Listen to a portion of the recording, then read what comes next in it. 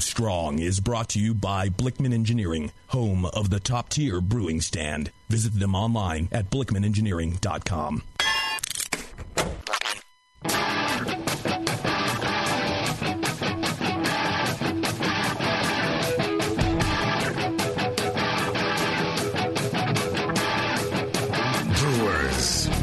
It's time for the beer radio you've been looking for. This is the show that dispels myths, tackles the toughest topics, and makes no apologies for geeking out on beer. Hosted by two guys that drink before they think, Jamil Zainasheff and John Palmer. This is Brew Strong. Hey, howdy, hey, my brewing brothers and sisters. Greetings. The Cretin himself. Indeed. Mr. Jean Palmer. Back and ready to talk about beer again. Back in the saddle yet again. Yes. That's what you should get into, saddle making.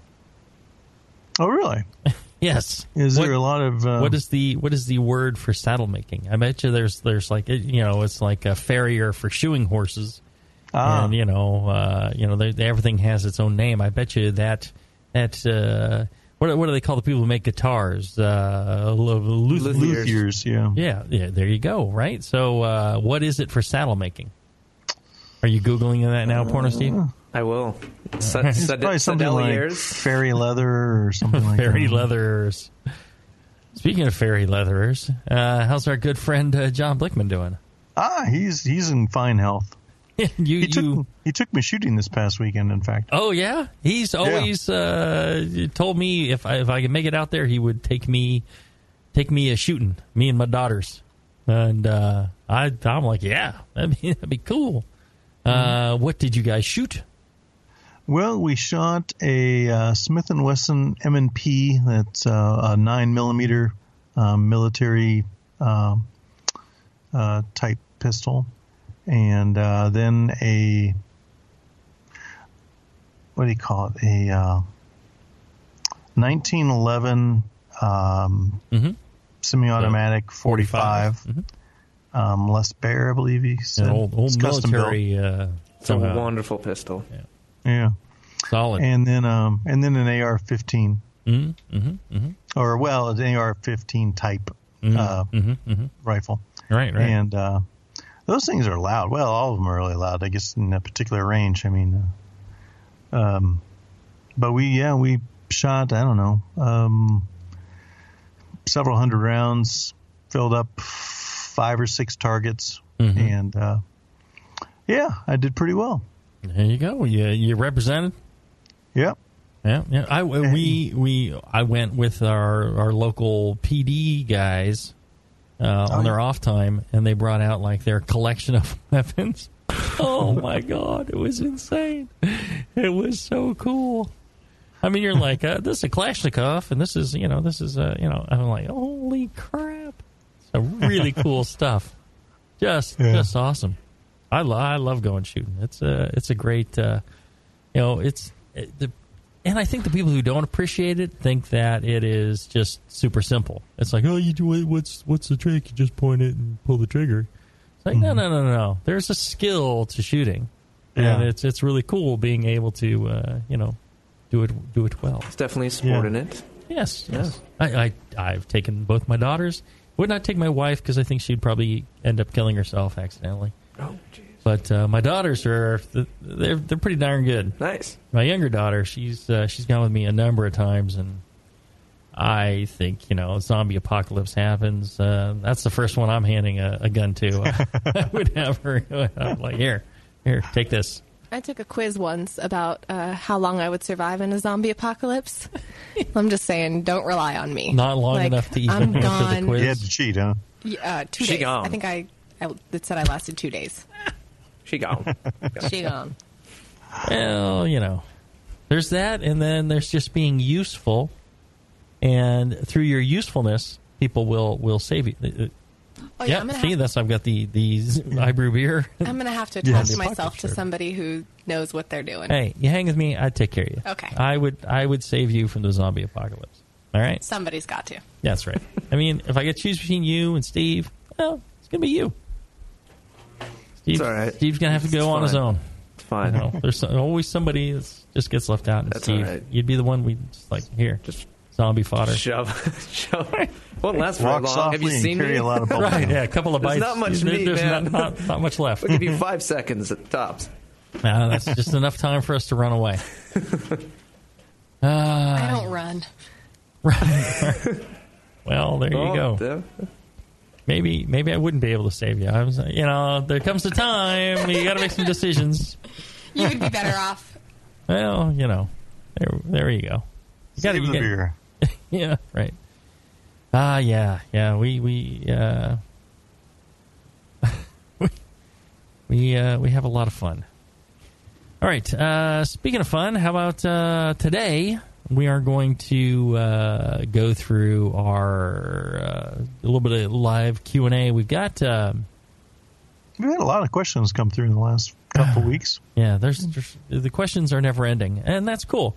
You send them in to brewstrong@thebrewingnetwork.com, and while we don't respond to that, we actually gather them, sort through them, and then try and put together shows of your questions. Mm-hmm. So they do eventually get answered, I think. Yeah. And then if you are listening live, you can also call in, believe it or not. Yes, that's Bevo's reason for existence, is she's waiting for your call. 888-401-BEER. Or you can join the chat and send your questions into the lovely Miss Bevo, and she will get them to us. If she thinks they are worthy, we may see them, and then we may answer them. So there you go. There's your 3 ways of getting questions into Brew Strong. All right. Today's collection of questions is about yeast and related stuff. Porno Steve, the first question, please. The first question. Hey guys, since it seems so wasteful to buy a great Brettanomyces or Lacto PDO Brett beer and dump the bottle dregs down the drain, I was wondering if you have any tips for culturing the yeast/bacteria easily while still remaining sanitary. Just curious if you see any issues with the following process. Shake up a simple wort with 100 milliliters of water and 10 grams of DME in an 8-ounce mason jar, aiming for 1.03-ish wort. Yeah, the 10-to-1 ratio, that's perfect. Add a drop of firm cap to prevent a boil over. Toss it in the microwave for 1 to 2 minutes to boil the wort quickly and easily. Add a sanitized lid. Let it cool to pitching temp. Pitch the dregs and keep the lid on loosely to allow off-gassing of the starter. After a few days, tighten down the lid. Toss it in the fridge to be stepped up. Will the 1 to 2 minute boil time in the microwave be sufficient to properly sanitize the starter wort? Is there any major detriment to this process I'm not considering outside of boil time?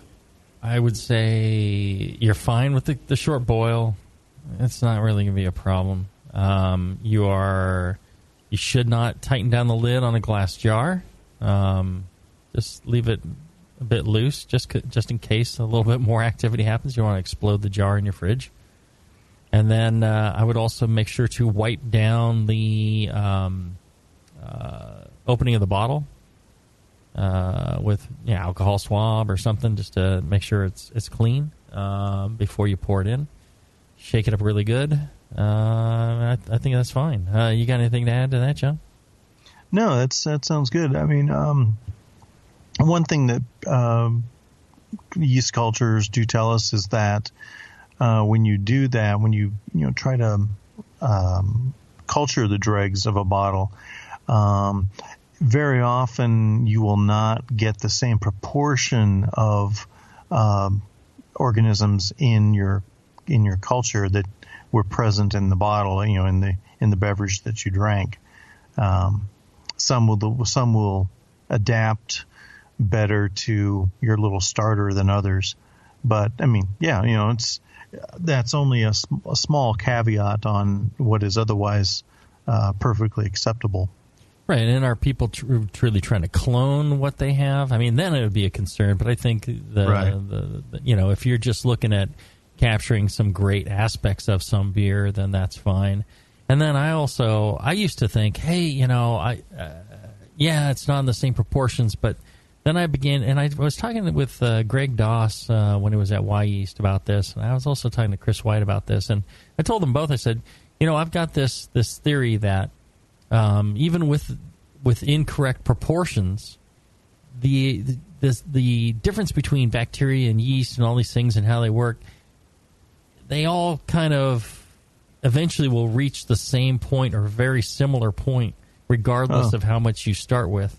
They'll go until, and because whenever I did, and the thing that got me thinking about this was doing exactly this, taking bottles of different beers, just adding some wort to them, and then, I'd put a piece of parafilm over the top, and I'd, just shake up the bottle, and I'd let them sit, and then I would later on decant these, and I'd taste what had been fermented, and it tasted so much like what was in there. I was always shocked how well it worked. I'm like, there's got to be, something that's really helping this balance out.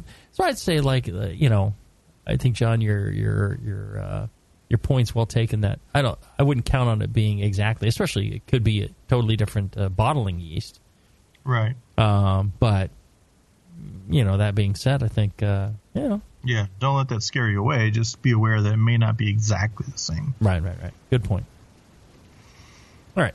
Let's take a short break. When we come back, we'll have more of your questions right after this. The 21st Amendment. Watch out! Do you like beer? They make beer. Watch out! Do you like friends and fun? They make friends and fun. Watch out! Do you still like to have a good time? The 21st Amendment. Watch out! The 21st Amendment in San Francisco, located at 563 2nd Street, 2 blocks from the building where baseball is seen and played. Try their beers in the pub or try them in the can, featuring Monk's Blood. Made with real monk. Watch out! So why not have the best time of your life? Go to the 21A and Sean O'Sullivan will personally greet you with a can of Monk's Blood. The 21st Amendment. Watch out! This advertisement is not in any way affiliated nor associated with the 21st Amendment Bar and Pub, nor its subsidiaries or affiliates. This telecast is not copywritten by the 21st Amendment for the private use of the Brewing Network. Any use of this telecast without Jamil Zainashev's consent is prohibited. Suck it, JP. Your support of the Brewing Network means everything to us. We couldn't produce shows without you. And we love giving you something extra for that support. Like Brew Your Own magazine. You already know it's a great brewing magazine full of recipes, equipment how-tos, discussions of beer styles, and brewing techniques. Whether you're new to brewing and just starting out or you're an old pro, you'll always learn something from the articles in Brew Your Own. Plus, there are amazing special issues like plans for building a Brutus 10 system, 250 classic clone recipes, and the Homebrewer's Answer Book. Brew Your Own magazine and BYO.com are awesome resources for any brewer. Whether for yourself or as a gift, when you subscribe or resubscribe from the Brewing Network homepage, you directly support programs like this. Get a great magazine and support the Brewing Network. Subscribe to Brew Your Own right from thebrewingnetwork.com. Say hello to my little friend. You've heard about White Labs Pure Pitch Yeast. Pure Pitch is yeast grown right in its final packaging. That means yeast that has never been exposed to the environment. And White Labs Pure Pitch Yeast for homebrewers is now available to everyone at homebrew retailers nationwide. Easy to use, perfectly sized, and ready to pitch. White Labs yeast, packaged using their Flex Cell process, ensures the purest yeast on the market. Visit whitelabs.com to learn more about Pure Pitch, Flex Cell technology, and how it's created.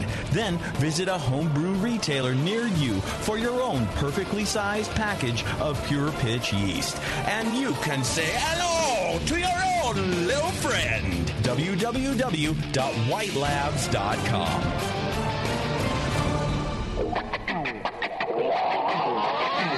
Back to the beer guys that make other beer guys look like wine guys. Brew strong. All right, we're back. More yeasty beasty things afoot. Right. Porno Steve. apparently somebody came into the Hop Grenade and said, "Hey, Steve." Yeah, it was Kenny from Maui. Came in, he tried to buy bottles. I was working on Hop Grenade side, and he was like, he just like put out his hand and shook it, and he was like, "Hey, Steve, I'm Kenny." And I was like, oh my God, it's happening. I had to fully embrace it, though. Of course I had to. Absolutely. Yeah. All your fans know you as Porno Steve. Cool guy. I mean, both from your porno days and from now. Oh, of course. Yeah. There you go. Cool. All right. So this even next if you one. tried to change your name. No, can't do it. I'm not escaping. How often does commercial yeast change characteristics inadvertently or not? 2014, I really started to pay attention to everything yeast. I was using WLP 800 and was extremely pleased with the beer it was making, especially after repitch. I take the winters off from brewing because it's freezing up here in the Eastern Sierras, so I discarded that yeast with my last batch of Pilsner Earl Quell clone. Come 2015, I couldn't wait to get my Pilsner on once again and ordered several new vials of that same yeast from White Labs through the same LHBS per Mr. Maltese starter recommendations. But this time the yeast would not drop. After fermentation was done, WLP 800 rested on top of the beer like some beer god's cloud looking down on its creation. The first time this happened, I was worried that the beer was infected and that I was watching a never-ending cycle of fermentation happen. Nope, this was Cloud WLP 800. In all repitches that I made in 2015, this cloud action happened so obviously. My strain of yeast had this trait of cloudness that wasn't present in the 2014 version. The beer was still great, though. So this got me thinking, how often can I expect the characteristics in commercial yeast to be different?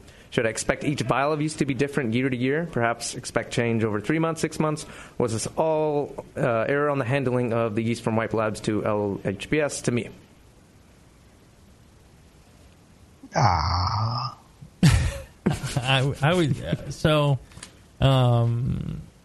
I remember causing a lager yeast to like give up on flocculation completely myself. Most likely it is something that the listener did. I know that everyone's like, oh no, he's just defending White Labs or the homebrew shops or shipping from White Labs to homebrew shops. It could kill some yeast off. It's not going to change the flocculation characteristics. White Labs is very precise in what they do, and they do a lot of testing and they grow the yeast up from a stored culture, and they the testing that they do, you can really trust in what they do, and they're very good at what they do. When we have a problem at Heretic, my first assumption is we did something wrong. It's never White Labs. It's something we did. So it's something you did. And with lager yeast especially, and I think Chris was telling me this, he goes, within a generation or two, you can make it not flocculate. Yeah, that's true. And, it has to do with, oxygen levels, nutrient levels, a lot of other, how you grew it up, things like that. So, that can really throw it off. I mean, I had this experience where just in 1 or 2 generations, all of a sudden had yeast that never would flocculate again. I mean, have you had that experience, John? No, I haven't, but I've, certainly people have told me similar stories. Calcium levels are very critical to yeast flocculation, and zinc and other, nutrients. So, if you're doing your own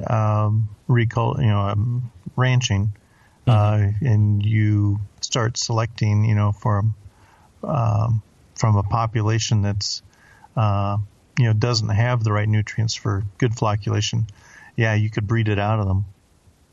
Well, and I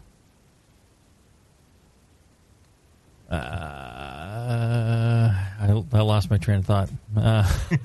Hey, it happens to me too. Don't worry about it. Right. That train has sailed, as we like to say in the business.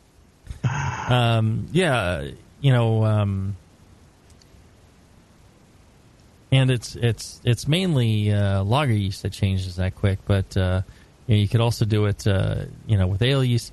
I have tried the yeasts from some of these other manufacturers, and I'm telling you, I had some decent results. I had some horrible results.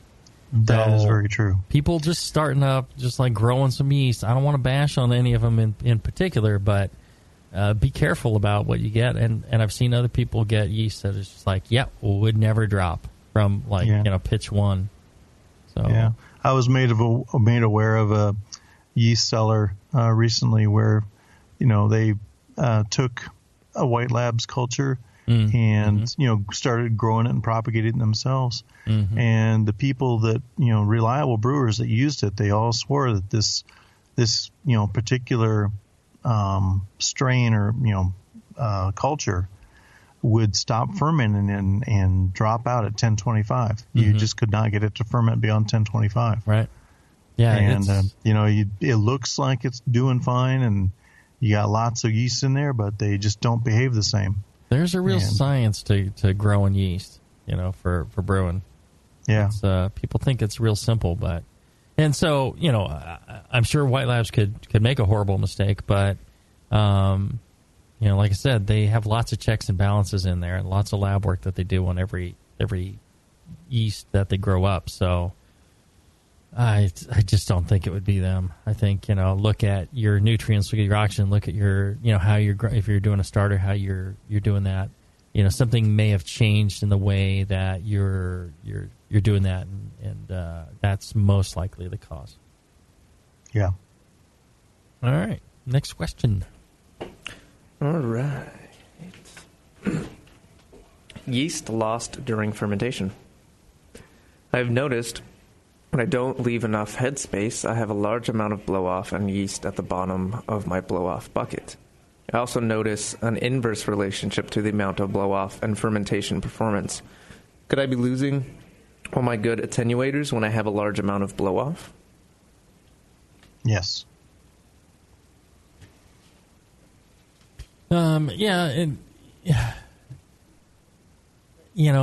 There's so much yeast in suspension that it shouldn't make that big a difference.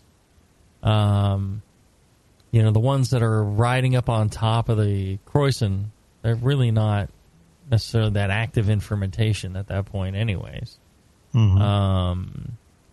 And even if you get a large blow-off and a large amount of yeast into your blow-off bucket, I mean, how much yeast did you have left over at the end? Yeah, that's what I was wondering, like how large is this blow-off actually? Right. Yeah. So, I mean, if he's got a 5-gallon carboy that's completely full, right, and blowing off most of it, well, then, that is going to affect. Sure.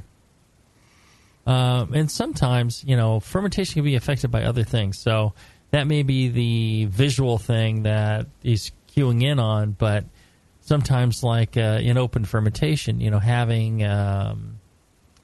just that airspace on top, could be the difference, because a lot of times people will, they'll add oxygen to their fermenter, and if the fermenter is already very full, they're going to most likely get less oxygen into the wort than if there's headspace in the vessel, and then they bubble their oxygen in, and then headspace fills also with oxygen. They tend to get more into the wort in a case like that. So there's an instance of, you had less wort in there, more oxygen, and you were fermenting a lesser amount of wort with the same amount of yeast. Well, your pitching rate was higher. You had more oxygen. That's why it fermented better, or attenuated more, versus, the yeast fell out, and that's why I didn't get as much attenuation. So there's a lot of factors in there, so I wouldn't say, it doesn't have any effect, but I'd count that as a minor effect amongst all the others, right? Yeah, I think so. Yeah. Okay. Next question. We're just hammering through these things. We should get through shooting through 7 so quickly before we're done. That's because Steve's using his porno voice. Yeah. Selecting yeast traits. Hey guys, I was wondering if I were to brew with an ale strain like Cal Ale or something, and I repitched it over and over again, and with every fermentation, I decreased the fermentation temperature 1 degree until I ended up at lager fermentation temperatures. Would I force that yeast to evolve into a lager strain with the same characteristics as the original ale strain? I'm still reading the yeast book, so forgive me if I haven't gotten to that part yet. Survey says no. I mean, it's not going to become a lager strain because, I mean, they're two different species. Yeah. So that wouldn't happen. You can put selective pressure on any collection of organisms, right? And then through natural mutations, and if you select for those mutations, then eventually you can change the overall makeup of the population. You're not actually changing the genetics necessarily, but you're selecting for certain traits that are a part of that organism that they may express or not at given times. Yeah. A lot of the yeast that we have today, the brewer's yeast that we have today, they came from a certain select group that over time, brewers used to hand off a pitch of yeast to, brewers that came over from Germany to the U.S. I've read stories, I don't know if this is true, but read stories of them, taking like a pressed brick of yeast, wrapping it up in like butcher paper, and they carry it with them in their luggage. And, like the month later when they got here, that's what they used to start up their breweries. And then they brew with it for, 150, 500 years. And sure enough, they've now selected for different traits. And, there's mutations. But the yeast are resistant to mutations. But they tend to, they can express different, traits more, in certain, when they grow. It's like dogs. You can take a breed of dog and, over successive generations and selective, breeding, you can, change the legs and everything, but it's still that basic, breed. It may be a short-legged variety. Unless you cross it with something else. And same thing, like you could take your own dog, and even without breeding, I mean, you feed it a lot, you feed it too much, and it becomes fat and lays on the pillow and, has heart disease, and it's like, okay, yeah. Put him outside every night. Right, I've changed my dog. It's like, well, yeah, you sure have. Right. Versus, you're not necessarily genetically modifying. So I think you could express some traits, but you can't make it a lager yeast with ale characteristics. So it's way too different. If they did some genetic modification, then somebody could make something like that happen. But people, I guess, don't want that. So there you go. All right. Let's see here. Have you heard of our good friends at Lamont? I know John has. Yeah. John and I, we love the guys at Lamont. I enjoy E. Rector. Yes. Our good friend. He's so knowledgeable about water and all that, and such a nice guy. We use the Lamont. What are the names of the kits that they got? They got the Brew Lab, Plus, and then the Brew Lab Pro. Right. And so the Brew Lab is kind of the basic water test kit. But basic doesn't mean it's inaccurate or hard to use or somehow shortchanging you. That's a solid, good water test kit. And then they've got the Brew Lab Plus is that kit with a really nice pH monitor, right? Right. Which my guys have tried that one. They love that one. That's one of their favorites. And then the Brew Lab Pro has got a few more tests and I think a little bit larger reagent vials and stuff like that. And that's what we use at Heretic. And we test our water with it. And that includes the pH meter and a dissolved oxygen meter. High range. Right. And we're real pleased with it. It really, we stopped sending our water out for testing. We actually test it in-house every week. so we can keep track of changes in the water conditions because of our water's made up of rivers and well water and lakes and everything else, and as the rains and all that come and go, it changes our water supply. So we're real pleased to be able to check that and make our adjustments based off of what we know to be fact. And we found the Lamont kit to be easy to use and highly precise. This is the type of testing that you get when you send your water out. They're using something very similar. So good stuff. Check them out. Lamont. There's probably a Lamont.com of some kind. I don't really know. That's correct. Yeah, Lamont.com. Lamont.com. And follow the tabs to Brew Lab and Brewing. There you go. Good stuff. All right, let's take a short break. When we come back, we'll have more of your questions right after this. A few things happened 30 years ago. ARPANET migrated to TCP/IP, and the Internet was born. Revenge of the Jedi was renamed Return of the Jedi and opened in theaters. Mila Kunis and Emily Blunt were born, beginning a rad fantasy in my mind. But all of that pales next to the fact that HopTech opened its doors and began blowing homebrewers right out of their mash tuns. HopTech doesn't fuck around. Real people shipping awesome shit straight to you. Their new website is fast and easy to navigate. Or just call 800-379-4677 and let badass bitch Jade and the gadget guy Roberto blow their warm load of customer service all over you. So visit the site or visit the store in Dublin, California, and support those that support you. Get your brewing on at hoptech.com. Hey, my brewing brothers and sisters. This is Jamel Zainashev, and I want to tell you about Heretic Evil Twin. You might be familiar with my homebrew recipe, which uses massive late hopping to create a balance between the malty sweet and the hoppy bitter, along with an outrageous malt and hop character. I wanted a beer with the same bold hop and malt character, so we played around with the homebrew recipe until we were able to make a great commercial version too. We've created a beer rich in malt character, full of caramel, toast, biscuit, and an ever so subtle roast note. On top of that, we piled in an insane amount of Citra and Columbus hops at the end of the boil, as well as in dry hopping. This damn-the-cost approach to hopping gives Heretic's Evil Twin a great blast of citrus and tropical fruit that can't be matched by any other hop. The result is a bold, malty, hoppy, but easy-drinking beer. This is our top seller, our flagship beer, and I couldn't be prouder of it. Cheers. To find Heretic beers near you, click on Find Some at hereticbrewing.com.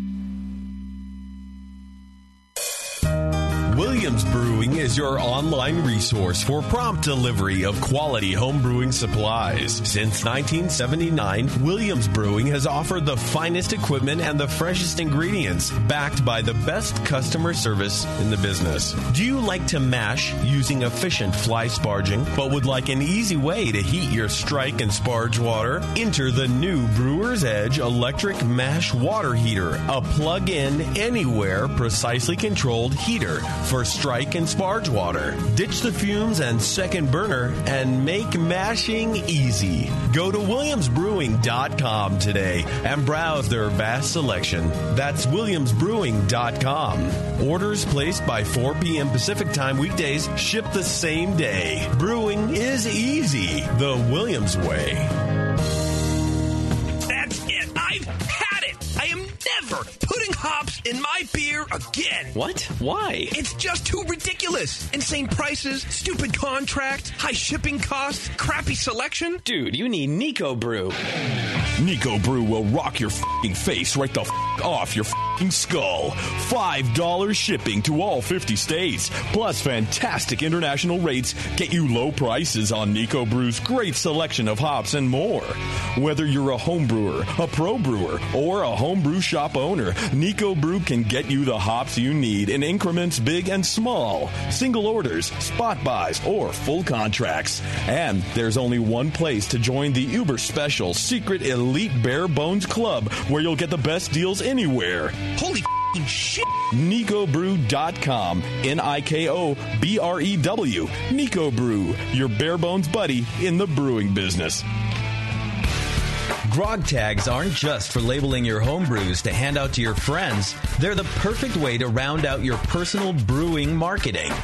Bringing your latest beer to a funeral? Craft a metal sign to go with it. Heading out to little Liam's bar mitzvah? Grog Tag custom bottle caps are awesome. Couldn't get out of jury duty this year? Grog Tag the hell out of the deliberation room with reusable labels. Grog Tag has an awesome array of products just waiting to be customized by you. Metal signs, coasters, tasting mats, bottle caps, tap handles. It's all there waiting for your designs at Grog Tag. Liven up your next party with the widest selection of custom products ever offered by a sponsor of the Brewing Network. Grog Tag. At least your beer will look good.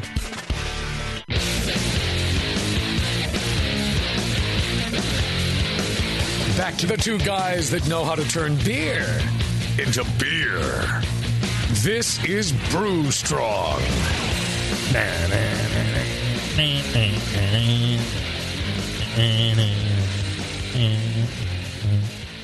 All right. Do you think brewing is disgusting? If it's done right, it's like sex. If it's done right. Right, Steve? That's a point. Yeah. That's the point. To make it as dirty as possible. Yeah. That's why we do sour beers. Want it dirty, like our sex. That's a good slogan. Dirty. I don't like sitting here because I can't see the faces Bevo is making to the things I say. It's mostly her like gagging. Yes. Yeah. Yeah. Well. Yeah. I'm used to that. All right. What's the next question? Yeah. Don't. Were you reaching for your beer? Reach for the question. It's good beer. All right. This one's from Sean. Hey guys. Hey, Sean. Hey Sean. I've read that the wort for dry yeast doesn't need to be oxygenated because the yeast already went through the oxygen uptake phase and it will start the replication process as soon as you pitch it. Is this true? Should I not be oxygenating my wort when I pitch dry yeast? Thanks. Right. I'm with you, John. I guess you could skip it, but like John, you're working on your next edition of How to Brew, and you're writing up stuff on high gravity beers. I mean, there's an instance where you add more oxygen. I mean, and especially at the initial pitch, it does not hurt to add that oxygen. Right.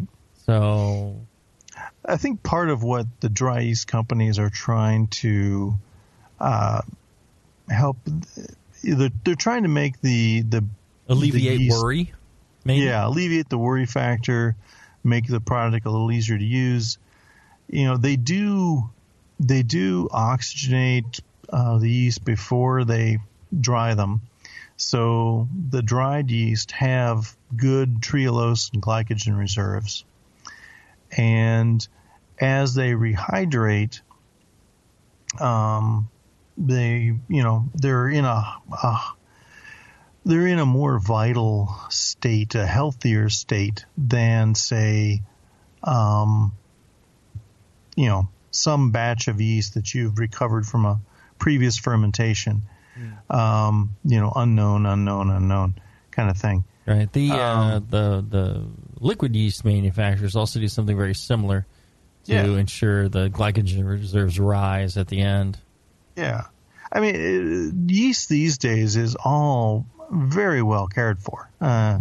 We're brewing with yeast that's way better quality than what there was available, 10, 20 years ago.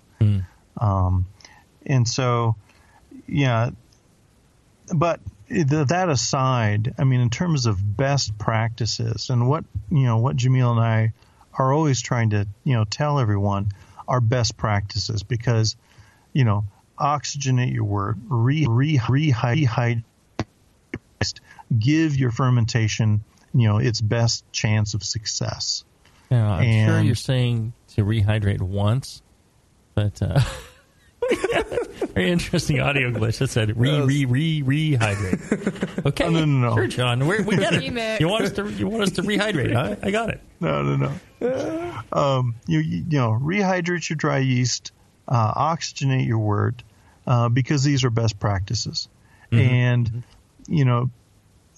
altogether it makes for a very robust brewing process. There are cases where you can cut corners. If you have a very robust process, you can cut some corners and still have a successful brew. But, the more corners you cut, the less likely your chance of success is. So, aerate your wort, rehydrate your yeast, all those good things. And if you're brewing a very strong beer, something, 1075 and greater, especially when you're hitting 1090 or 10100, a second aeration, 8 to 12 hours after pitching is very beneficial, because now you're taking that first generation and allowing them to get more oxygen and, beef up their cell walls and so on, and, get much healthier than if they were simply sharing the lipids from the parent cell. Speaking of sharing lipids, I'm sure you would want to share more lipids, wouldn't you, John? That's right. I mean, are you getting enough lipids? Yeah, I take some supplements now and then. Well, at adamandeve.com, you can get more. More lipids. They want to give you more. They're going to give you 10 free gifts. All you got to do is use the offer code Jamil, Jamil, at adamandeve.com, and you're going to get first a sexy surprise for her, second a sexy surprise for you. I guess they're assuming, for him, which would be you, most of our listeners, but, all right, so there's one for her, one for him, and then there's a third for the both of you, and I believe that is the clit bumper. We are now allowed to announce that being the case. It's like a bumper on your car or what? Something I don't understand what that would be used for. Something for you both to enjoy. Plus, you get 6 free full-length adult DVD movies and free shipping. Free shipping. I mean, a lot of times they get you on that shipping and handling. I like free. I like free shipping. Free shipping always gets me to buy. So you buy, your one thing, you're going to get your 10 free gifts. All you got to do is use the offer code Jamil, Jamil, at adamandeve.com, and you'll get more lipids, more everything, right there. All right, next question, Steve. All right. This one's selecting yeast for competitions. First off, I want you to know that I am so grateful for the time and energy that you have all put into your show over the last several years. It's been an amazing go-to resource for me, helping further my knowledge and understanding of this amazing hobby. I am curious about what your thoughts are on selecting the most appropriate generation of yeast for a competition. As you and many other sources have suggested, harvesting and repitching yeast can produce a more predictable and favorable fermentation profile, with the 3rd to 5th generations often being the strain's sweet spot. I want to be sure that the yeast I use in my competition beer is in tip-top shape, but I do not have the time to brew X number of batches beforehand in order to achieve this 3rd to 5th generation culture.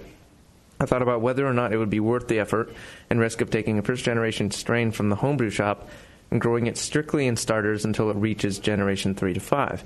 In your opinion, would this concept even be possible in the same context as harvesting and reusing yeast from consecutive batches? If so, would these benefits be worth the energy and risk of contamination?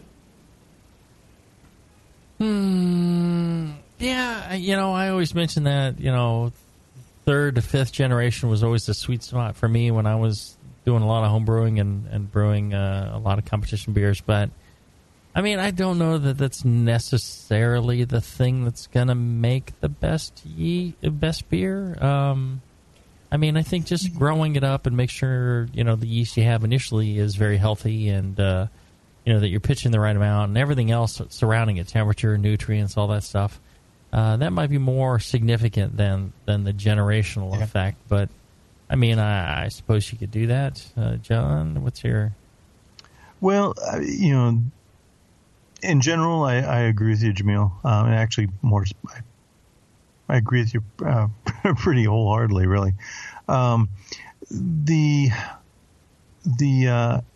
adaptation of the yeast to a particular recipe will improve that recipe and improve that beer batch to batch. And every professional brewer you talk to will, attest to that. I mean, if they are in fact repitching their yeast, they say 3rd or 4th, 5th generation, that yeast has gotten used to that fermentation regimen and the beer is, attenuating better, clearing more quickly, has that flavor profile they're looking for. But when you're brewing for a competition, if you're not brewing over and over and over again, under those same conditions, a full batch, etc.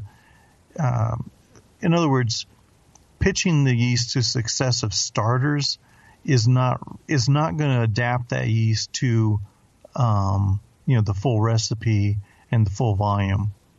So you're not going to get the same small intangibles that really make that batch shine. Yeah, your full the growth in an actual beer fermentation versus like a stirred starter or something like that. It's really kind of you don't get quite the same effect, or it's like selective pressure really more than anything.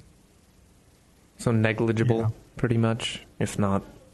Jamil is right. Where in terms of brewing for a homebrew competition, you're much better focusing on the big picture, the big levers, pitching rate, fermentation temp, quality of ingredients, all those factors, rather than trying to optimize for that, for the 1% improvement, overall, that fifth generation yeast of that recipe could potentially give it.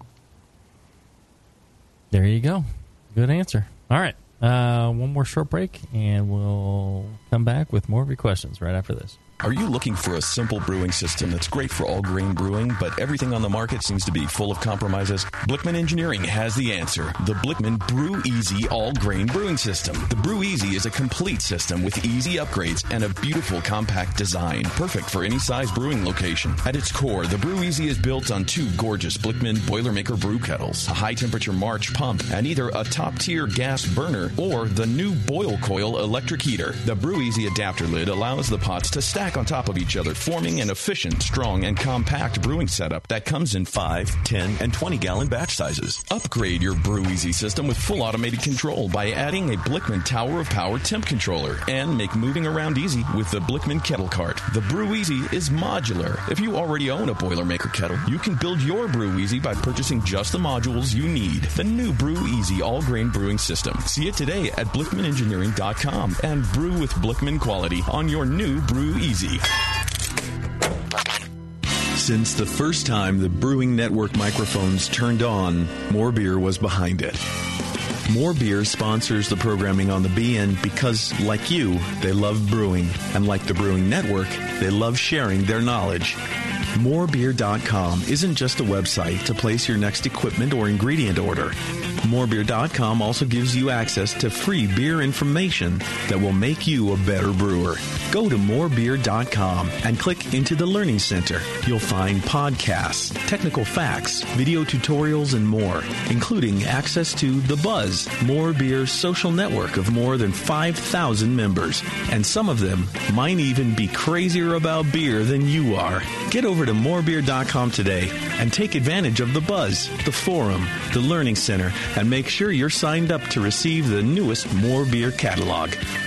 More Beer, bringing you absolutely everything for beer making. When I order a beer, I want my server to know more about it than I do. I want someone who enjoys good beer and loves helping others enjoy it too. I want someone who knows how to pour a perfect pint for every beer style. I want a Cicerone.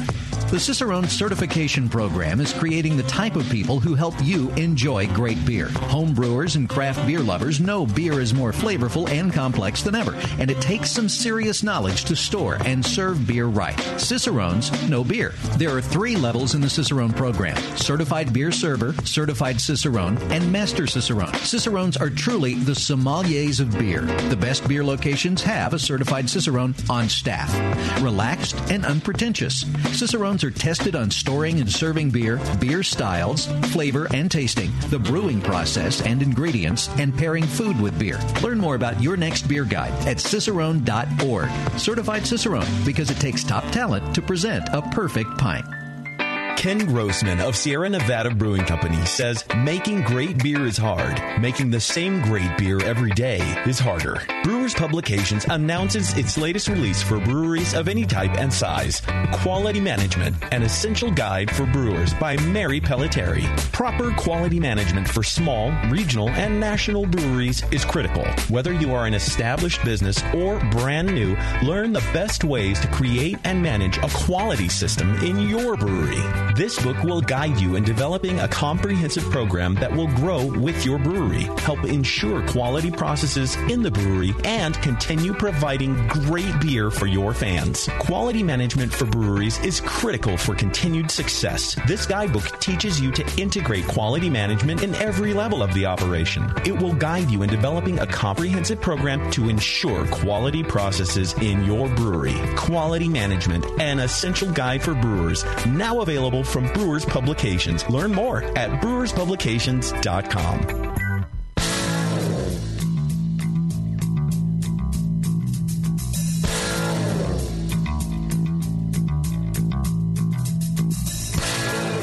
Learning to brew has never been so disgusting.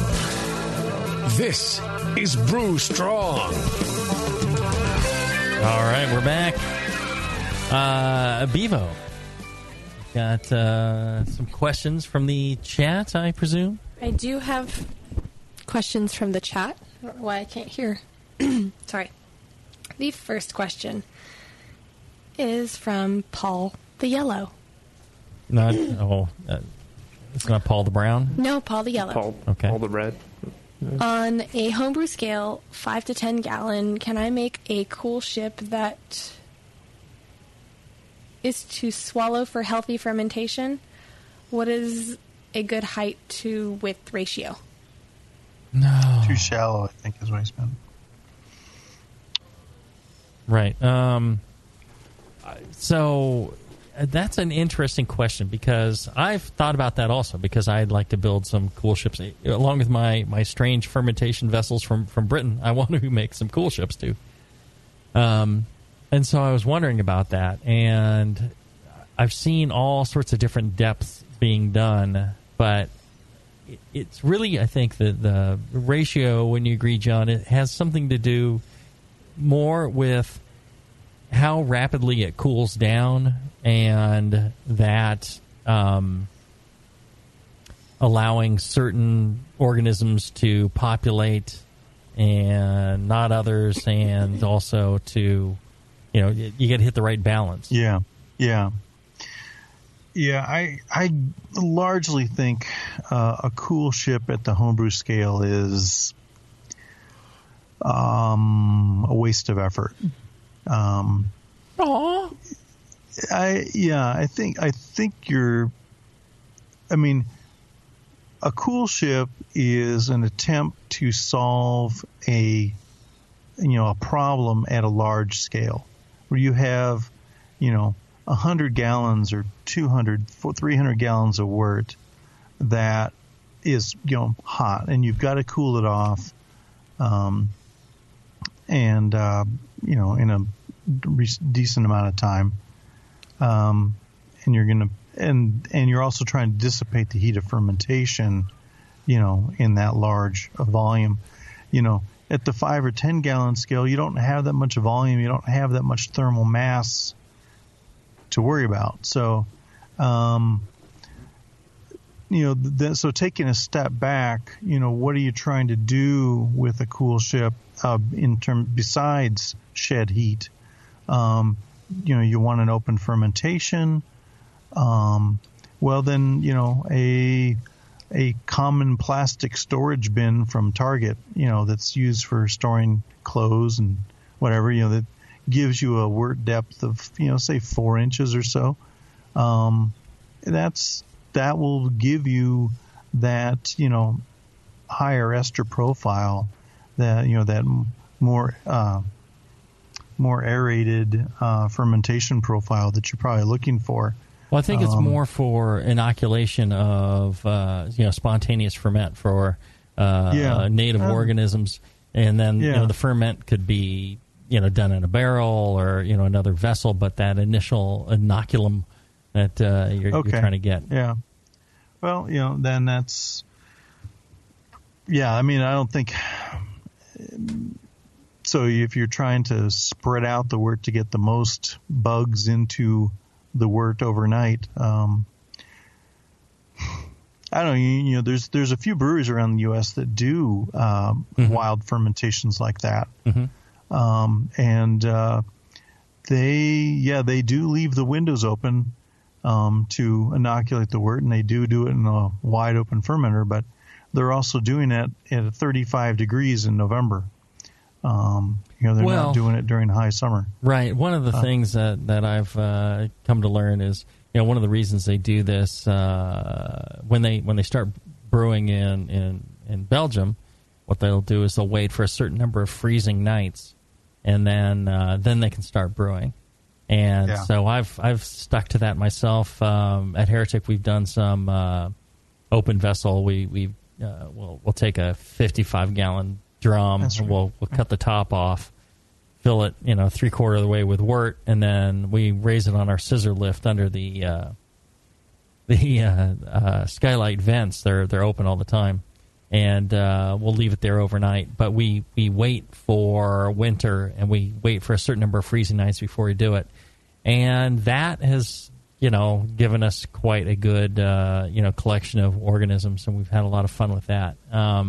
And the aroma is just fantastic. So, I mean, that's almost like a square volume. That's kind of maybe it's a little deeper than it is wide. Yeah, so the cool ship isn't really needed.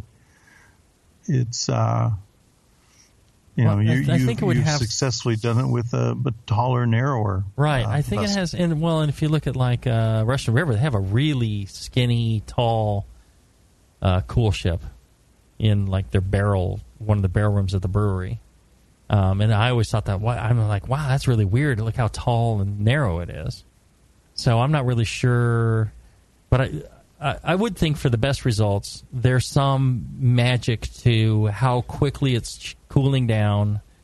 And it's not really about surface area per se, but it is how quickly that volume is cooling down, because that's going to affect what survives when it lands in there and what doesn't. And, I think that's part of also like waiting for winter and all that.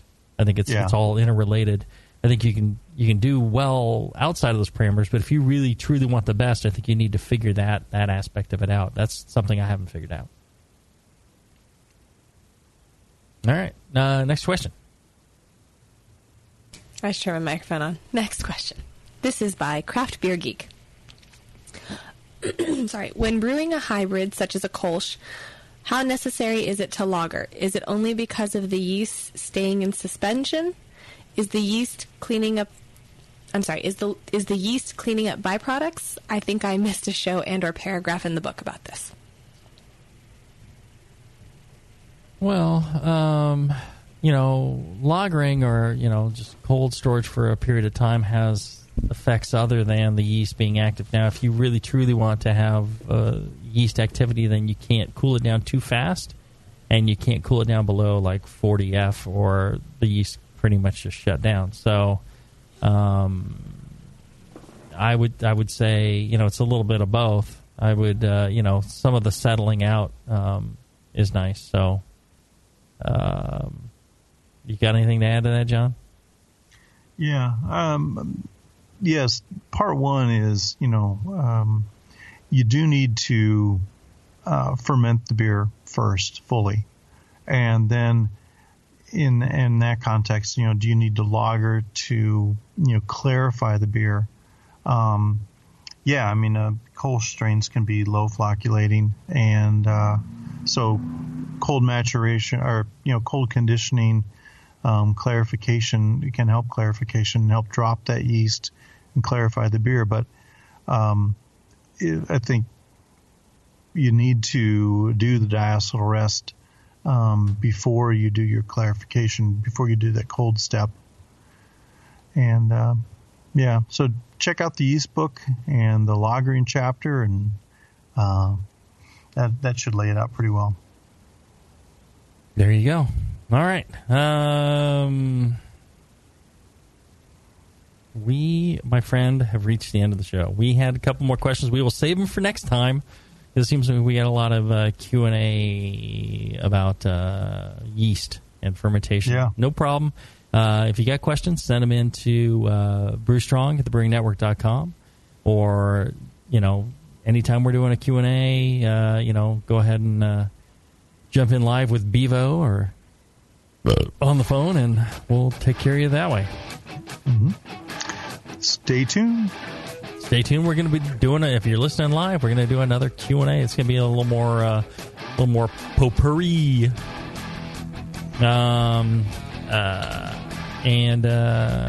Speaking of something, potpourri. I don't know, potpourri. How about that, John? Check out the Blickman? Brewing Network store. And check out the Brewing Network store. You can get your favorite potpourri at the Brewing Network store.